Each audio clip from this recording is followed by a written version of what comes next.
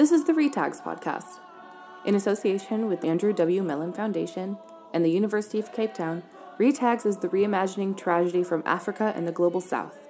In this limited series, we will be exploring and contextualizing themes of tragedy as they relate to the inaugural production of the RETAGS project, Antigone, Not Quite Quiet, presented by the University of Cape Town and the Magnet Theatre.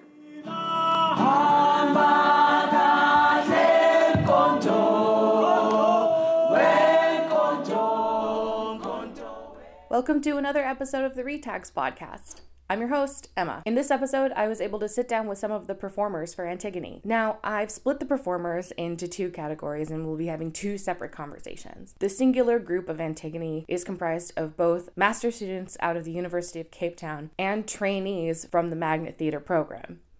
In this episode, I sit down with the master students.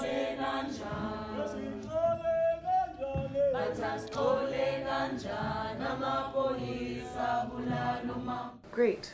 So, thank you guys for sitting with me. So, I've already asked a few of you this, but let's go ahead and ask again, what does tragedy mean to you? I think we're all still developing our own understanding of tragedy, specifically in relation to theatre, in relation to our own being. And practice, I think. Yeah, and then our practice and how we make. So personally, what I've started to understand is that there's something happening or coexisting with us that could be called the tragic, and that tragedy is the form of making that explores the tragic. That's sort of what I've gathered. Yeah, and also I think tragedy provides a container in which you can express questions about the tragic.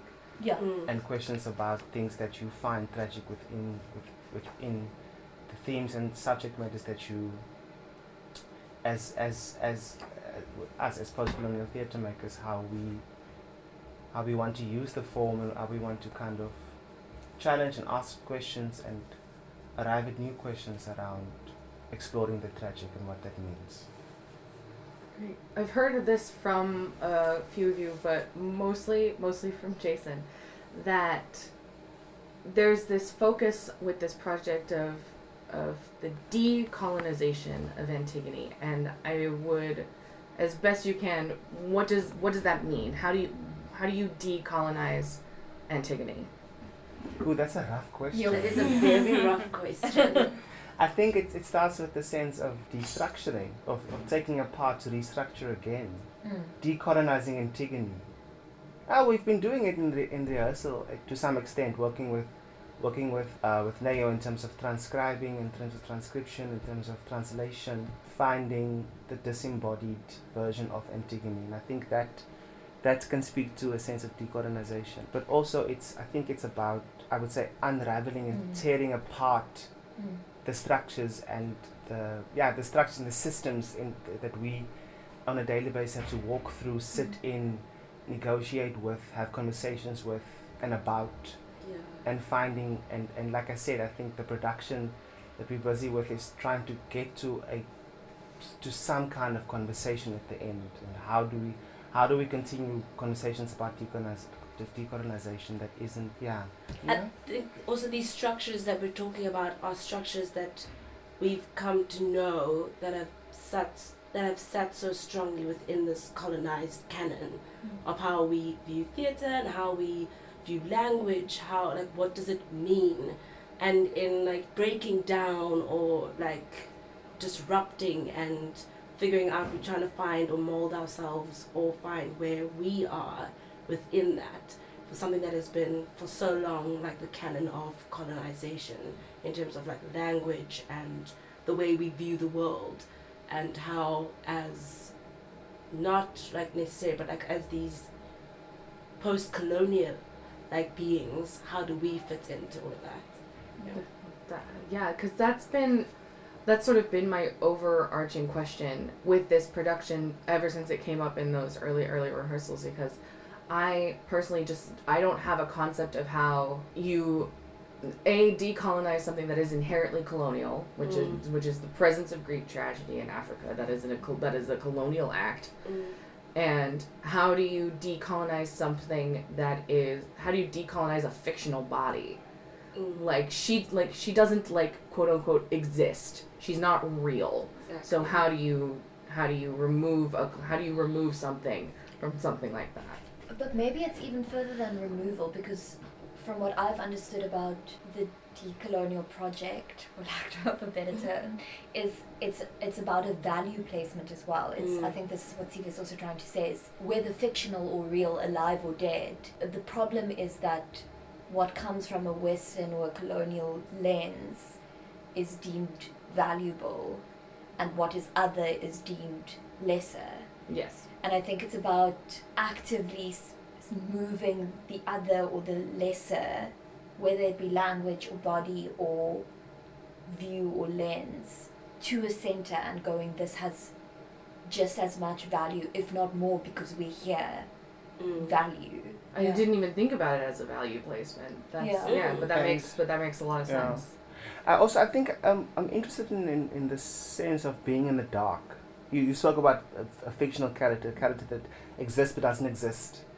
And I think for us, for the tragedy group students, it's interesting to be in the dark, to be in the space of not knowing really what and how and why, but yet going through. And moving through the space of not knowing and trying to figure out, and maybe perhaps that is an act of decolonization. Maybe that is an act of stripping away the whatever it is that needs to be stripped away for something to be born anew again. And transformed is not the right word, but reimagined maybe. Something. Sending, I mean, something else that we also did, another tool that we used in terms of, I suppose, decolonizing Antigone, was looking at Antigone not as a single individual. That the chorus has now become Antigone, and that is another way that we have, looked at systems, Aristotle's Poetics, and, how Thespius stepped out of the chorus, but now we're sort of putting everything back into a group voice, but and not just a group voice, but individuals ourselves within the group. Who are we? Who is Antigone to us? Are we Antigone? Are we Antigone as individuals, or are we Antigone as a group? Or how are we Antigone? Yeah, that's also been quite an interesting process. And maybe, I'm just thinking, I think the colonial and the capitalist cannot be removed from one another, because the two sort of emerge together. And absolutely. I think what Mo's saying here is maybe the very act of removing the individual as the central member is also removing this capitalist notion of like it's individual gain instead of community gain. But it's quite interesting because the formation of Greek tragedy in its original sense was not necessary. It was like after Shakespeare, like the Shakespearean and the Romantic era, that it became all about the psychology of man. Yeah. Whereas before, where the Freudian came in. Exactly. Yeah. Whereas before it wasn't that. It was never about this like the individual and speaking to one person. So I think there is like value going back to like what were the Greeks, what was like the message, what were people trying to say in removing it from an individual and not necessarily making it a realistic body that you can almost touch and consume and make knowledge of their conscious and their psyche. And like how that shaped and made that society and that community. I've always found sort of the Freud adaptations of the Greeks to just be a gross misunderstanding of what was going on in the texts themselves. It feels like there was a lot of projecting going on. I really, I think the one thing we can begrudgingly thank him for is bringing it back into the public sphere. It's like without that I don't know that we wouldn't be we probably wouldn't be talking about this right now. We probably wouldn't be doing these plays. So as much as that guy doesn't really know anything about anything, that's the one thing I think that we can thank him for. But I think you're absolutely right about sort of it being the collective. When I was talking with Mark about this, we were talking about what is it about Greek tragedy specifically that has resonated within the continent of Africa so much. And my initial thought was, well, it's song and dance and rooted in ritual. And I think that's part of it. I don't think that's all of it, but I think that's part of it. So what do you think makes this play so important to various African peoples? I want to ask a question in response to that question. Okay. I want to ask the group whether they think that tragedy is synonymous to stuckness within our context. But in the same sphere, I think it's also about the stuckness being bigger, larger than. Yeah. It's out of human capabilities. Do you get what I'm saying? Not really, no. I think she mean Like the possibility of removing yourself from the stuckness, not necessarily the stuckness, but the like trying to escape the stuckness is beyond your human. Like there's nothing you can do that will ever be able to remove you from the stuckness. And is that the tragedy then? Is the tragic hero in attempt to remove him or her or themselves from stuckness and reaching a point where they remain stuck? I think it's but it's also inevitable. the gods are larger. Yeah. The spirits playing is larger than Oedipus or Antigone. Like it's there's multiple realms that are controlling that. So sorry, but that comes back to you. That's my response to your question. Me too. Is that my thing is the other tools within the African diaspora that you're talking about, are those the tools that enable us to, in a way, wiggle ourselves out of the stuckness? Is that decolonization? Is that... Yeah, it's a lot, eh? That's a lot. But going back to your question, I think that's something that really speaks to the African continent, like this connection to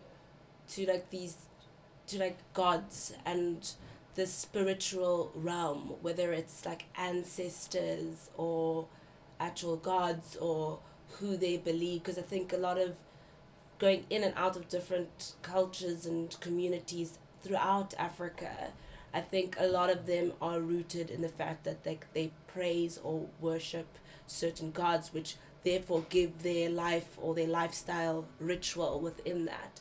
So I think to some extent it's something that they could really familiarize themselves with and could connect to on a certain level. So I think that's also why like tragedy is very much, because like we were saying, this idea of stuckness is a realm with like beyond human control.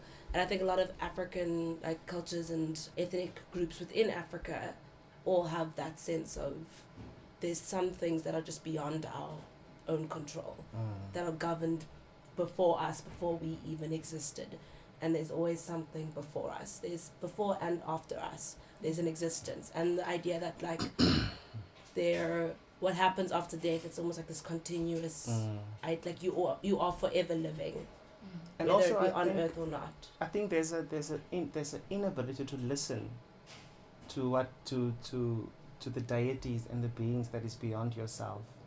Inability to follow I almost say the autonomous realm, the spaces that we are exploring, where the things that are in the body on stage are being kind of exclaimed on, if that makes any sense.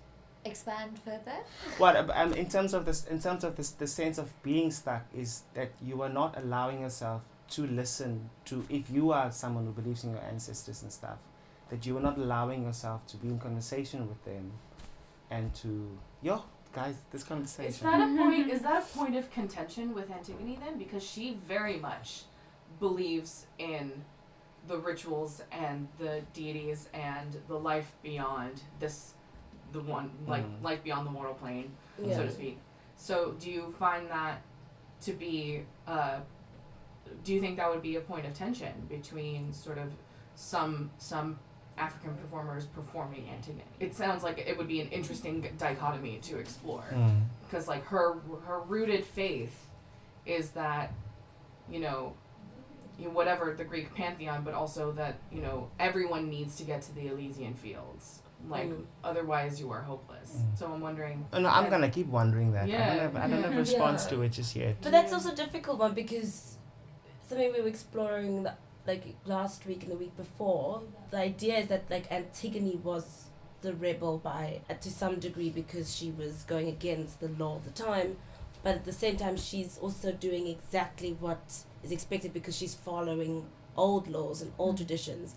But at the same time, Creon's doing exactly what he's supposed to do by following the state and the time. So it's also, and I think that's what it's quite interesting about seeing it now, like the way we're doing it in terms of like the strong influence of youth within South Africa, and like old law, new times, new identities, new ways of seeing how to fit into the world versus how people expected us to fit into the world, or it's like the expectation of youth within the world, and this like slippery slope of what is right, what is wrong. Do we have voice? We've got agency. Do we not have agency? Like all these things that come into play. I'm just thinking maybe it's also a question of like ethics and morals, because sometimes I get trapped in this thing because I think there's code to how we should live, but then there's also a point where I determine my code.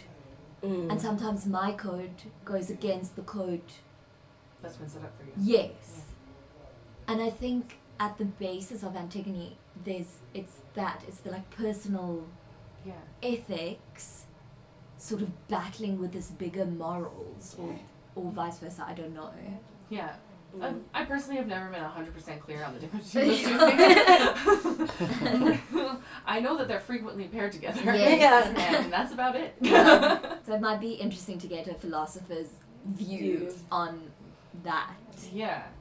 Yeah. Well, I that's sort of the point of conflict is, it's not that one person is right and one person is wrong.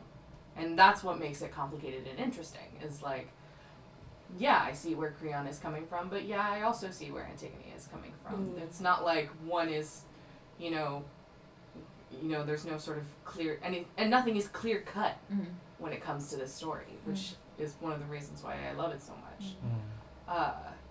Also, I just like that it feels like female empowerment when done correctly, which I really, and that's why I also love this particular production that we're doing. Especially when you guys all start screaming, "Fuck the patriarchy." God, I love that so much. I love it so much. So, how did you feel preparing for this show? Because we've been in it now for quite a few weeks, and I still have no idea what it's supposed to look like. That's exactly how I feel. Like how do you prepare for something where the process is the exploration? So I feel like, if anything, it's this idea of discovery, which is also very, very difficult for me. It's almost like you're fighting a frustration, but you also have to trust some process, because through this process we are discovering things. So in terms of your question about like how do you prepare for it, I think every day is a constant preparation. At the end of last week, that was quite... I felt like we were all on a similar page, and we could see how the material that we'd gathered and all the times of not knowing and singing the same songs and deconstructing them, and like seeing the power within them, and people constantly telling you to find meaning in the text. And like, I do understand the text. What do you mean I don't find meaning? Like, so that's... I think there was no way of actually... I think the one way I wish I was... from the beginning was absolutely letting go and allowing myself to just to go and not be so stuck in the head and wondering what does this mean, why are we doing this, I don't understand. I always thought that was always the most difficult part about performing, was learning everything and then forgetting it on purpose. It almost... There's something weirdly freeing about it, but also incredibly frustrating. Yeah. Because you're like, I've put in all this work, and now I have to pretend that I didn't. Yeah, I mean, I think to reiterate what Sivis just said, I mean, I'm still having to prepare for every single rehearsal. So following what you just said about every day being a preparation, every day you have to walk into the space not forgetting what we had done the day or the week before, but also with fresh eyes and particularly fresh ears, because I think a breakthrough that we had last week as a cast was realizing the importance of listening to one another as a group. And so there were so many things coming into this process that that if you did come with expectations, that was probably the worst thing that you could have probably done for yourself. Yeah, preparing for a process like this is literally just preparing to trust the process and just be open to just listening and responding, consciously responding to whatever it is that is happening, good or bad. Yeah, it's been quite a challenging process, I must say. I've been personally challenged quite a lot by it, but I think what I'm grateful for is seeing how everyone's individual processes has been challenged. And I mean, I don't think there's anyone on that stage who's like, oh, it's been happy-go-lucky every single day. No one up there is phoning it in. No, literally nobody. It's and I think it's, but we're all feeling that way together, and it's in moments like, when we're huddled in that little grave in the middle of the stage, when we all get to, well, I definitely get a sense that I can really feel how we're all feeling. And I think in a strange way, that is helpful to the process, because, like Jason was saying about being in the dark, we're all still kind of in the dark. We are, and yet we still have to hold on to one another and trust one another. I don't think there's anybody in this whole process who isn't in the dark. Yeah. But something I think that I feel like we all got a grips of, and I think it was something to do with like when we took the text for ourselves and kind of made it for ourselves, and what did it mean to us. And something Mark said, I think it's like the third week, was like, what are you protesting? What does no mean to you? Like, what does that? And we kind of just were constantly in like this, I'm not sure, in the dark. But I think getting the texts and like finding meaning for yourself, it almost gave a drive and a direction to what you were fighting for, which also found a shift in the whole piece. It wasn't like we were floating in a vacuum, but rather it had like a direction, it had like a passion, it was moving forward. It was like a force. You found your motivation. Yeah. Which is always, at least I found, that was always the hardest question to ask when I would be performing. It would be, why am I moving from point A to point B? Why am I saying this in this moment? Why am I saying it this way? Yeah. And once you find motivation, then I feel like everything else falls into place, because suddenly you have all the answers to what you're doing. And it's definitely, I feel like, for this process a little bit more difficult, because you all aren't playing individuals. Yeah. You are a collective individual. Yeah. And so there's things that, there are certainly things at points that you need to agree on for the thing to work. But also, I think, sort of maintaining the individuality within yourself, and, you don't have to tell, the rest of the group, why you're saying this thing particularly loudly. Yeah. But it's been really amazing to watch over these last few weeks, because it's really fun to watch people explore. But I am getting a little bit antsy about what the final product is gonna look like. Because I really have no idea. I mean, especially, like, I've seen Jenny's piece, and Jenny's piece is just Jenny, and that's great and cool, and you guys are doing your thing, and that is also great and cool, but I still don't know what your guys' thing is actually going to end up looking like. And then there's this mystical Tiresias thing. Yeah. Like, that's just all the way over there that I haven't even really thought about. But it's definitely, I'm so excited just to be a part of this, because this is something that I care about so deeply, and I really think that these stories are really important, and I love seeing how they work out in places that I am unfamiliar with people I do not know. And it's been just It's just a fucking dream. It's just a fucking dream to be here and doing this with you guys. Yay. That's really cool. Thank you. Thank you. Emma. Yeah, thank you guys so much. Dude. Thank you. Thank you, Emma. Thank you. Next time.